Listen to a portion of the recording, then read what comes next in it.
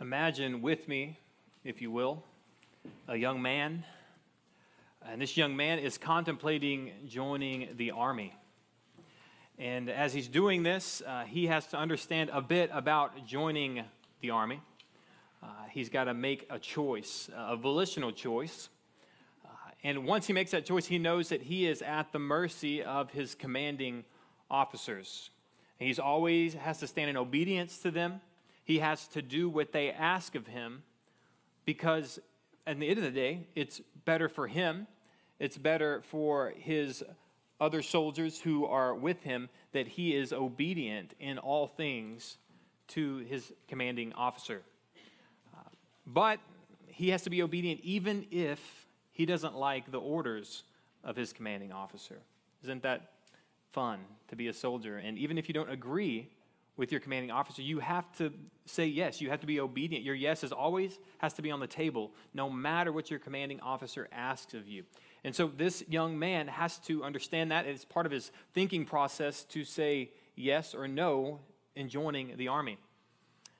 This soldier also has to understand that he has to be conformed to the image of the army. They wear the same clothes. They use the same language. For the most part, they live in the same place.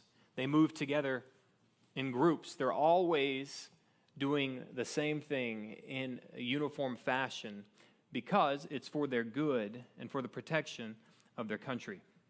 But first, before they make this decision, every person who joins the army has to count the cost. They have to count the cost of joining the army. In the same way, Jesus in Luke actually asked every person to do the same thing, to count the cost of being a Christian. It's not a willy-nilly decision that we make when we wake up on a random Tuesday morning. Hey, today I want to be a Christian. But it's a decision that you have to make willingly, but also while counting the cost. Jesus says in Luke, in chapter 14, starting in verse 27, that whoever does not bear his own cross and come after me cannot be my disciple. For which of you desiring to build a tower does not first sit down and count the cost, whether he has enough to complete it? Otherwise, when he has laid a foundation and is not able to finish, all who see it begin to mock him, saying, this man began to build and was not able to finish. We can think of many people, maybe in your own life, who claim to be Christians, and after a time they fell away because they didn't truly count the cost of what it meant to follow Christ. Just like a soldier who doesn't fully count the cost of what it means to take orders and to be obedient always often finds themselves trying to get out of the army as quick as possible. But we must understand that the foundation of Christianity, fundamental to Christianity, is that you have in common with other Christians two gifts. You have in common with other Christians two gifts. That one gift is the purchase of salvation through the death and the blood of Jesus Christ. And two, you have the sharing of gospel work in front of you.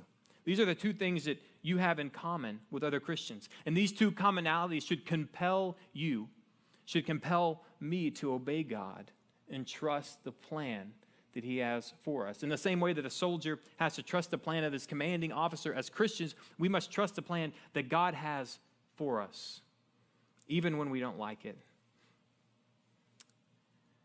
In fewer words, you could phrase it this way, that you must keep the main thing the main thing. As Christians, we are often compelled to make minor things the main things. What kind of worship music do I like? You know, do they have people there that look like me? Do they have people there who are my age? Do they have people there who have kids? You know, is it my kind of church? You know, is it my kind? Do I just feel right about being here? But the book of Philippians, which is what we're going to dive into here in the fall, we're going to start the series. Paul's point in the book of Philippians is that we keep the main thing the main thing. See, in Philippians, Paul uses the name Jesus or God 50 times. 50 times in 4 chapters. I dare you to try to use 50 times 2 names in 4 chapters of a letter. And so what Paul is saying here, his main thing is you need to understand the relationship between Jesus and God in your life. And then once you understand it, you need to live in subjection, or as a soldier would, obediently in all things to the main thing, and that's God. And that's precisely what Paul explains in the first 6 verses of Philippians. If you will open up your Bible, if you haven't already, to Philippians chapter 1. We'll be in the first 6 verses of the book of Philippians. If you don't have a phone, you don't have your Bible, one of the papers that you have in front of you, the handout, will have the scripture there for you. But follow along with me as I read.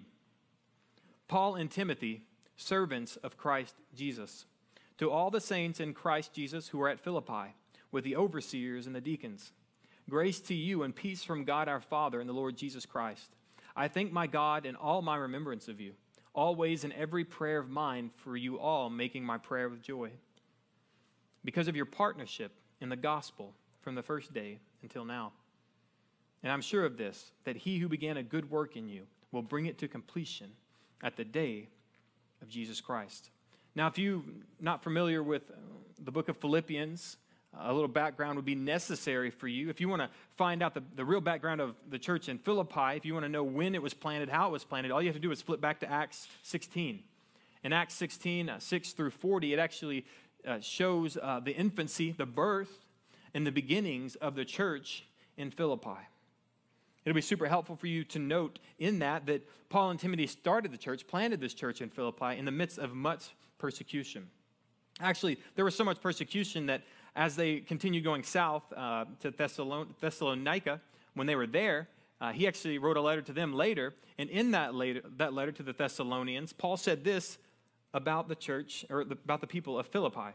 He says to the Thessalonians, "For you yourselves know, brothers, that our coming to you was not in vain. But though we had already suffered and been shamefully treated in Philippi, as you know, we had boldness in our God to declare to you the gospel of God in the midst of much conflict." So when Paul and Timothy planted this church in Philippi, they were beaten, they were put in prison for taking an unclean spirit out of a servant girl who had been subjected to this spirit for some time. Actually, the masters of this slave girl were exploiting her, that demon inside of her, to make them money. And so the minute that they took this unclean spirit out of this girl, these Roman citizens, these 2 slave owners, realized that their opportunity to exploit her to make money was gone, right? Which you and I would say that's the right decision, but for them, that took away their livelihood.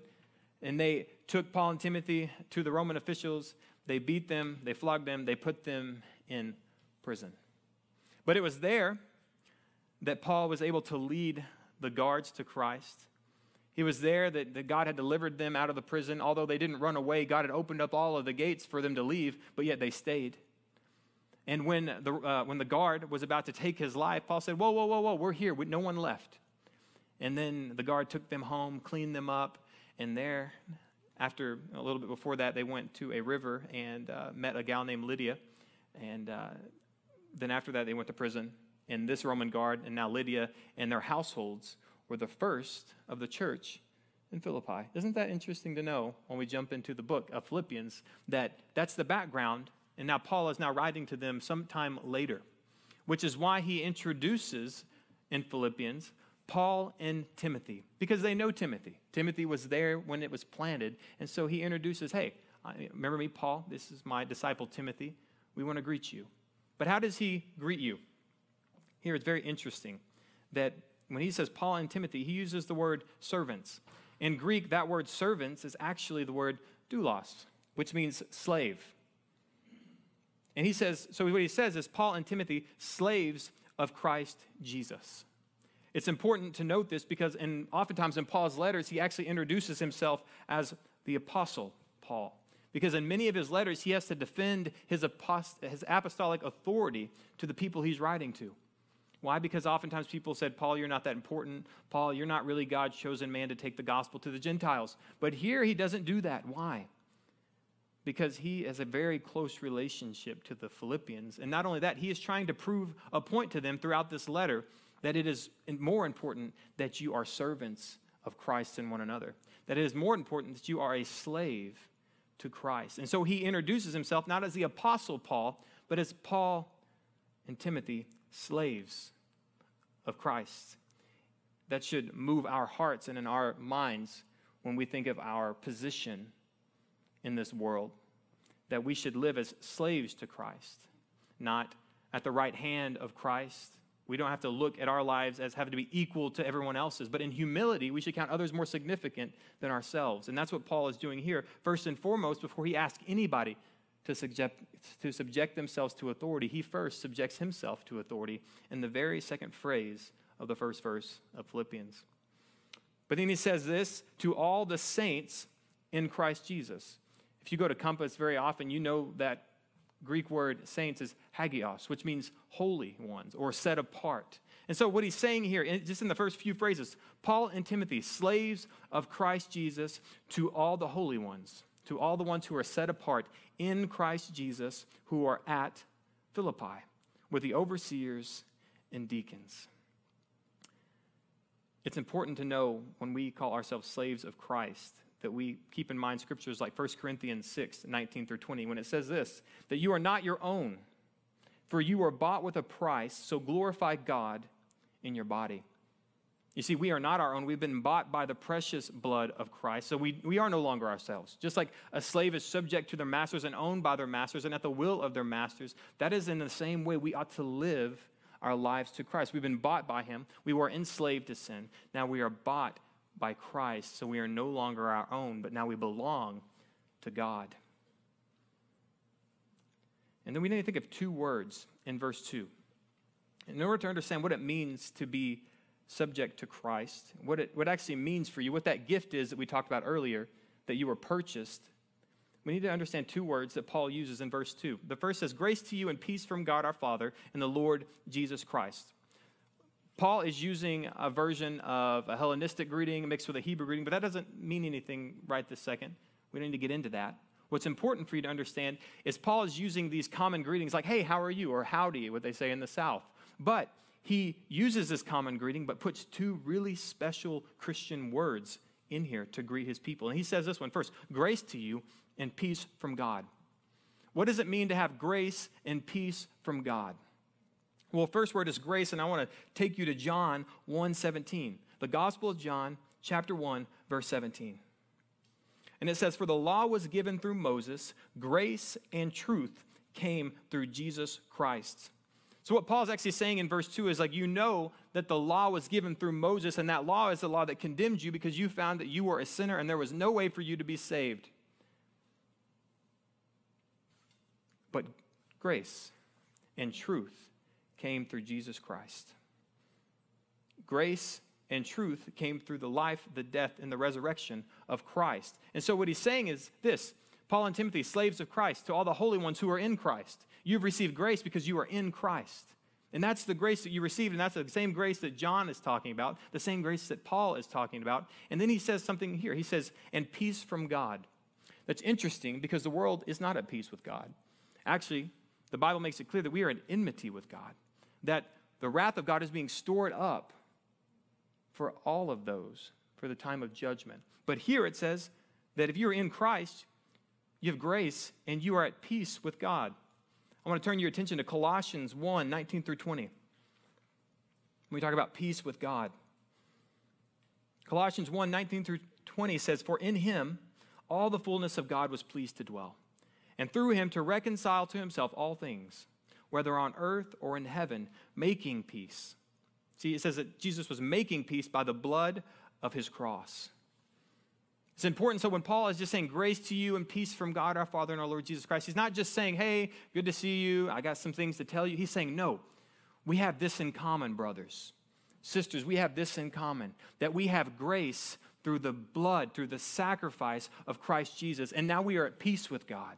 We are at peace with God because of our common gospel, because of the commonality that we have in Christ, because of what the gospel has done in our lives. So when he's saying this, the whole two verses, Paul and Timothy, slaves of Christ, to all those who are set apart in Christ, in the grace of Christ Jesus, who are in Philippi, with the overseers and the deacons, grace, salvation to you, and peace from God.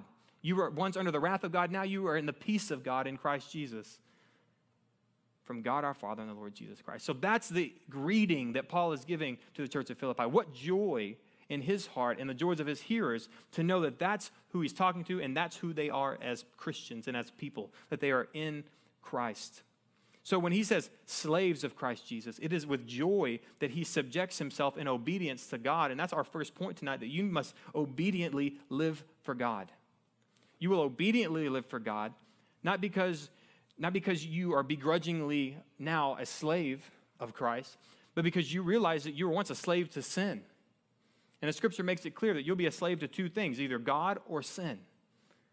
And praise be to God that we get to be bought by the precious blood of Jesus. But it's important for us to understand another Greek word, little bitty one. There's actually two of them. And it's to all the saints in Christ. You see how it says in Christ Jesus? That's a preposition, right?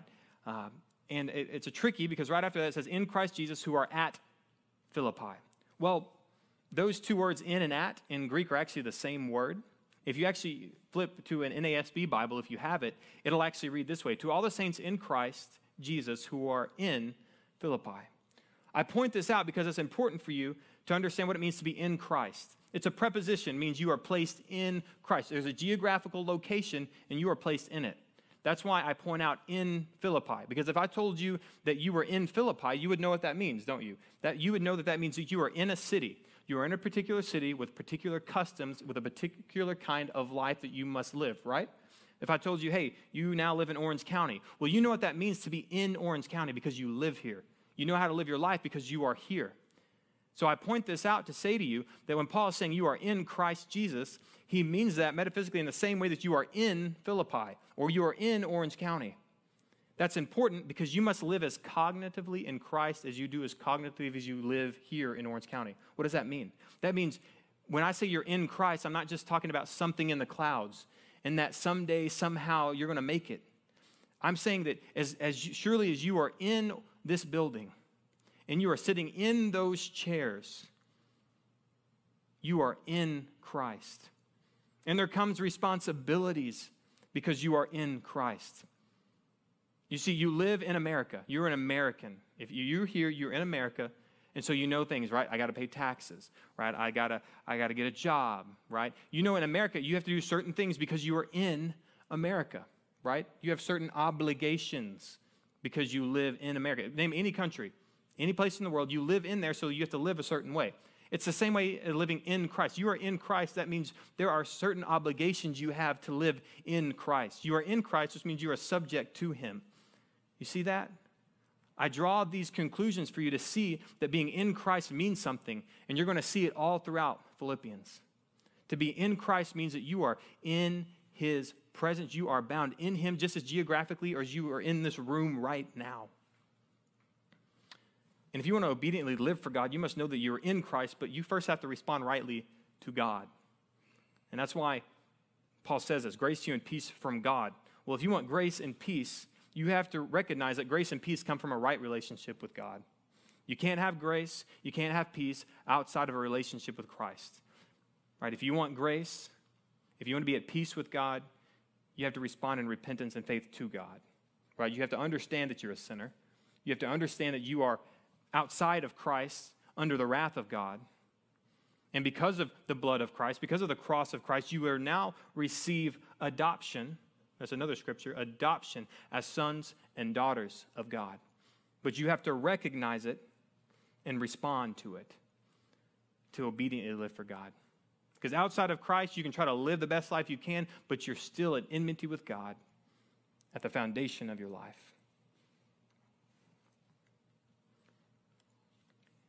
If you want to obediently live for God, you want to know what that looks like, you can flip to Romans 14 or jot this down, Romans 14:8. We don't have a lot of time to sit there, but it says this, for if we live, we live to the Lord.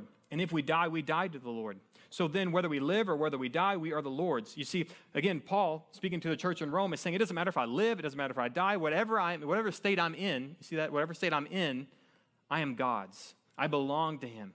I obediently live for him because my whole life, it revolves around him. See, without God, we'll put it this way, with God, I have my being, right? Everything is in subjection to Christ, and I am a slave of Christ, which means everything I do is for him. Whether I live, whether I die, I am his. And again, in Colossians 1:10, write that down, Colossians 1:10, This is how I should live my life. This is what Colossians says. So as to walk in a manner worthy of the Lord, fully pleasing to him, bearing fruit in every good work and increasing in the knowledge of God. That's what it means to obediently live for God. It's to walk in a manner that's pleasing to him. It's like when you wake up in the morning, you're thinking about, how can I live today that's pleasing to God? How can I bear good fruit today? How can I do good works today that show that I am in subjection to him, that I'm an obedient slave of Christ because of what he's done for me? That's the life that we must live. And what that means for you, just like the soldier, right, who has enlisted himself in the army, that means you must obey God even when you don't feel like it. You must obey God even on the days you don't feel like it. It also means that you need to obey God even when others don't. See, that's the world we live in right now. Half of your friends don't obey God. I would say 90% of your friends don't obey God. But it doesn't matter because you have to obey God. To be a Christian fundamentally means that you must obey him. And when you don't, you are at enmity with God. Even if you're a Christian, think about that. Even if you're a Christian and you're disobeying God, you're doing the exact thing. I don't want to use thing. You're making the exact decision that made Christ have to die on the cross. Disobedience, sin. So for us to understand that obeying God means that we are living a right life for God and that we're responding rightly to God is important. And we got to do it even when others don't. When others say, why are you doing that? You say, because I'm being obedient to God. Well, why are you being obedient to God? Because I was lost and I was a slave to sin. Now I'm a slave to Christ. So what does that mean? Well, it means that if you don't get your life right with God, you're going to be a slave to sin for eternity. See, it's a great opportunity. Your life is a great opportunity to live out loud for the gospel by living obediently to God, by doing the right thing, by living the right life, by doing the right actions. But here's the good news. Here's the good news for you and good news for me, that God never asks you to live out your Christian faith on your own. That's why we have together. That's why it's called together. It means we're not alone, right? And it's the same thing. It's the same concept in verse 3. Look at verse 3. It says, I thank my God in all my remembrance of you, always in every prayer of mine, for you all, making my prayer with joy because of your partnership in the gospel from the first day until now. What is Paul doing? He's thanking God for the Philippians. He's like, we were there together. We planted this church. We started this church. We led some of you to Christ. You know, we started this church, and you guys have been so faithful with the gospel. He's like, I pray to God, and I'm so grateful that I was able to share in this with you, that you were able to share in this with me. I know we're suffering. I know I've been put in jail. We've been beat. But hey, we're here together, and we're in Christ. These other people aren't obeying God, but we are. Thank you. Praising God that he has people who love God like he does and who are there, because this is what this is. Philippians is a thank you letter. It's a thank you letter to the church in Philippi for giving Paul a gift while he was in prison in Rome. So people say this is a letter of joy. That's why everyone knows Philippians as a letter of joy.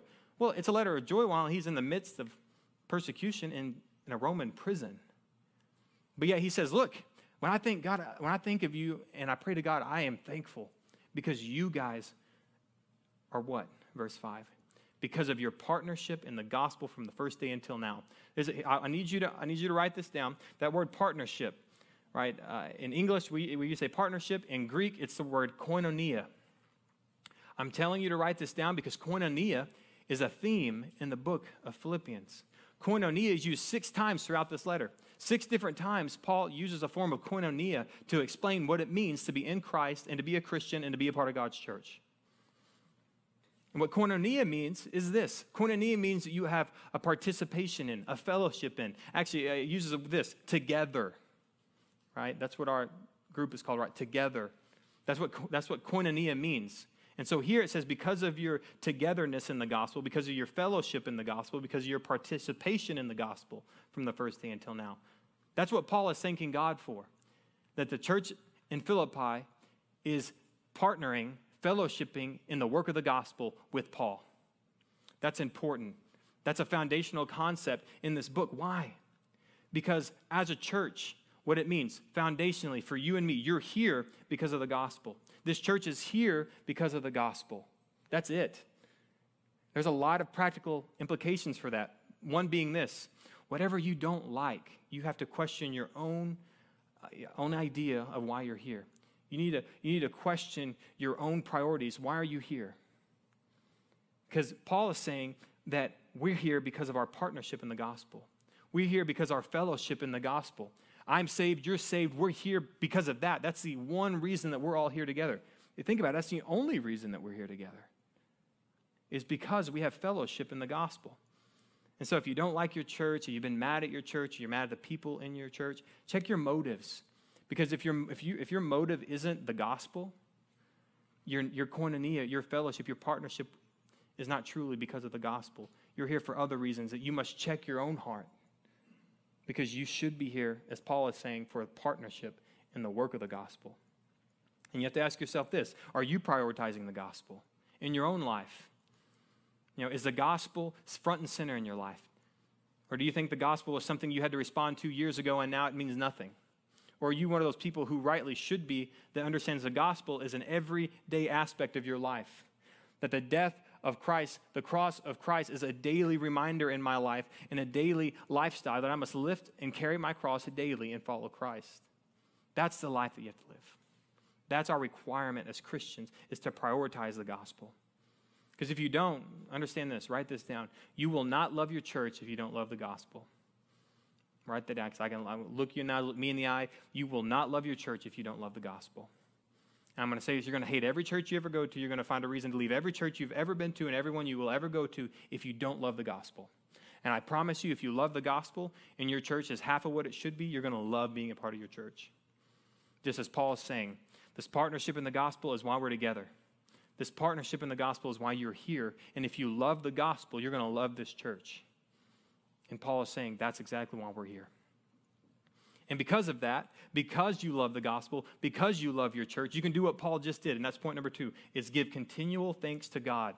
See, Paul is giving continual thanks to God because he loves the church in Philippi. He loves their partnership in the gospel. And as Christians, that's why we can give continual thanks. We can give continual thanks that we are in Christ, right? Just like he said, verse 1, that you are in Christ, that you have grace and peace with God. And so we can give continual thanks to God for our salvation, for our koinonia, for our partnership in the gospel. And that's exactly what Paul's doing in this introduction. It's just right at the beginning, he's saying, I'm a slave of Christ Jesus. I'm here to serve Christ. I'm here to serve his body. And we are saved. We have grace. We have peace with God. And I'm here to just give God thanks for that. Give God praise for that. And if that's not your prayer life, if that's not what your life looks like, let's reevaluate what it means to be a Christian. Because that is the very introduction you should have at the beginning of every day of your life. God, thank you that I'm a Christian. Thank you that you've saved me. Thank you for that church that you have given me. Thank you. Because that church keeps me in the fellowship of the gospel. That church keeps me living obediently to you. This church helps me keep thanking you out in front of me. Because if you don't keep Thanksgiving out in front of you, you're going to forget God's faithfulness. Did you hear that? If you don't keep Thanksgiving in front of you, you're going to forget God's faithfulness. So we need to give thanks. You can jot down these. Psalm 100, 4 through 5. I don't have a lot of time, so I'll give you these quick. Psalm 100, 4 through 5. Enter in his gates with thanksgiving and his courts with praise. Give thanks to him. Bless his name. For the Lord is good. His steadfast love endures forever, and his faithfulness to all generations. And another one, 1 Thessalonians 5:16. Rejoice always. Verse 17, pray without ceasing.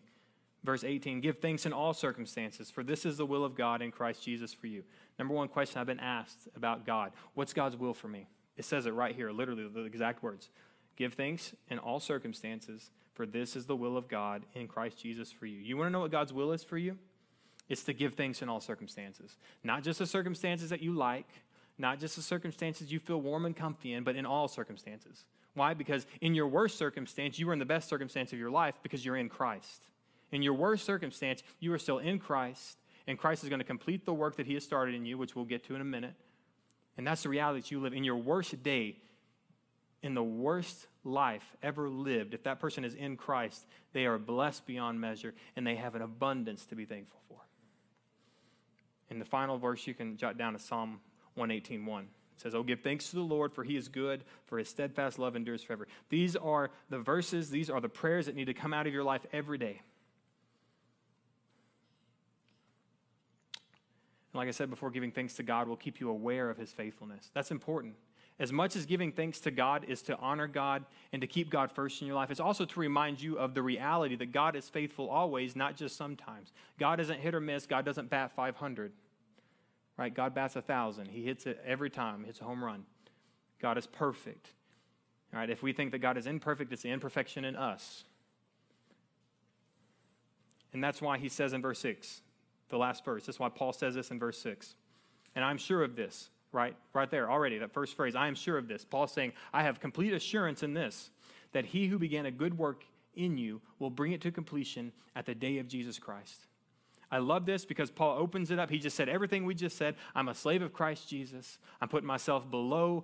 God is number one, right? We are in Christ, right? We have peace with God because we have grace in our Lord Jesus Christ, and we have a partnership in the gospel. And because of those things, because of the fundamental truth that I'm a Christian and we get to work together for the gospel of Jesus Christ, I know for a fact, because of our obedience, that he who began a good work into you, he's going to bring it to completion. And why does he know that? Because Paul knows, just as every Christian should know, that it isn't up to us. It isn't our work that makes us good. We didn't start it, we didn't keep it going, and we're never going to finish it. But it's God who began a good work will bring it to completion. And that's the trust and the faithfulness that we can have as Christians, because we know we can't save ourselves. Christ did that. We know we can't keep ourselves saved because only Christ can do that. And we know that at the end of the day, we can't make ourselves right by God. Only Christ can do that. So that's why Paul is saying this, and it's point number 3, is you must have complete confidence in God's plan. Have complete confidence in God's plan. Right? You need to be fully confident that Christ will complete the work he has started in you, because he will. You can't get in the way of it. If you're a Christian, the Holy Spirit is going to convict you concerning sin and judgment and righteousness, and you're going to live in it, and you might go kicking and screaming, but God is going to complete the work that he has started in you, because that's who God is, and he's faithful. So when it comes to your salvation, when it comes to your church's growth, I'm not just talking about butts and seats. I'm talking about the fellowship that you have in the gospel. I'm talking about if you really take seriously your fellowship, your koinonia with your community concerning the gospel, your church is going to grow. Because you know the only reason you're sitting here together is for the gospel. That's the only reason you could be here.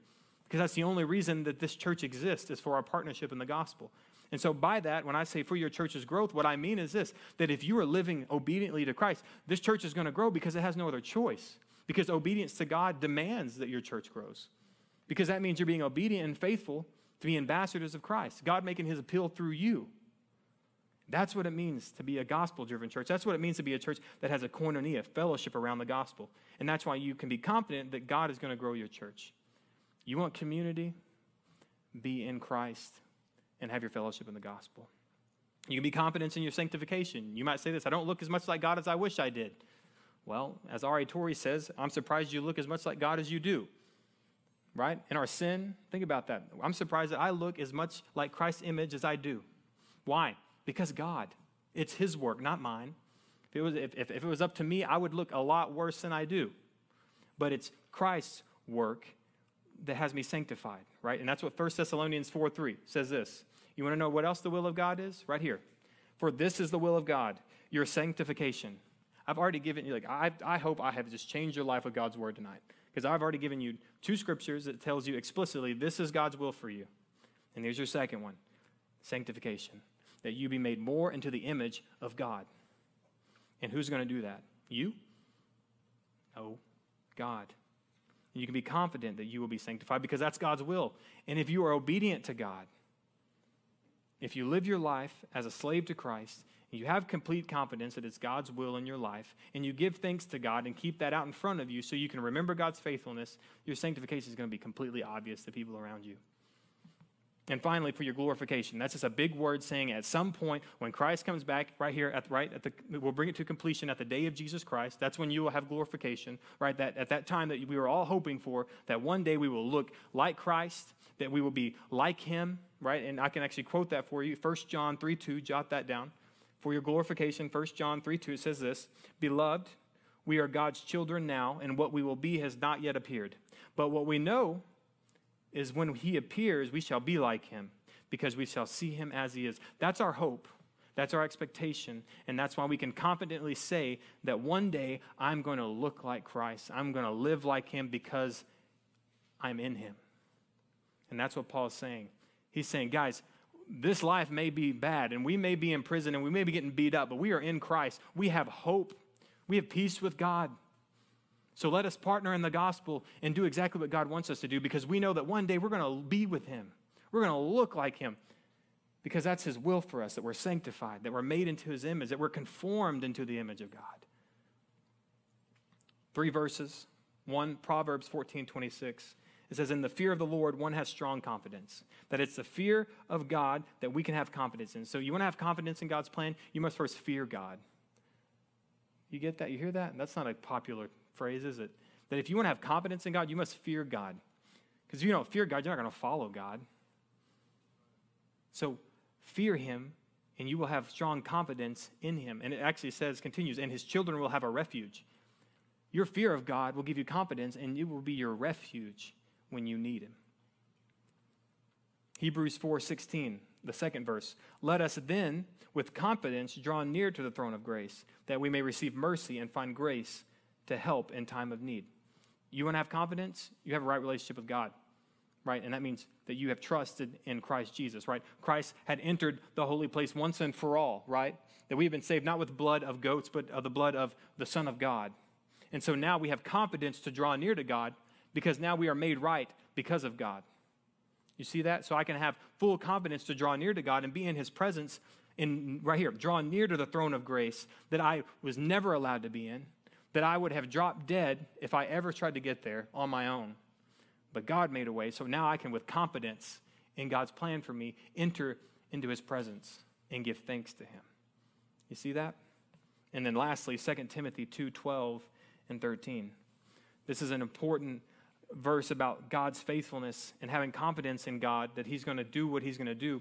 It says this, right? It gives you some comparative. If we endure, we will reign with him. That's up to us, right? We got to endure. That's true in our Christian faith. We have to endure. We have to keep going, right? If we deny him, he will deny us, right? 1 for 1. If we deny him, he's going to deny us. Okay. Next, verse 13. If we are faithless, he remains faithful.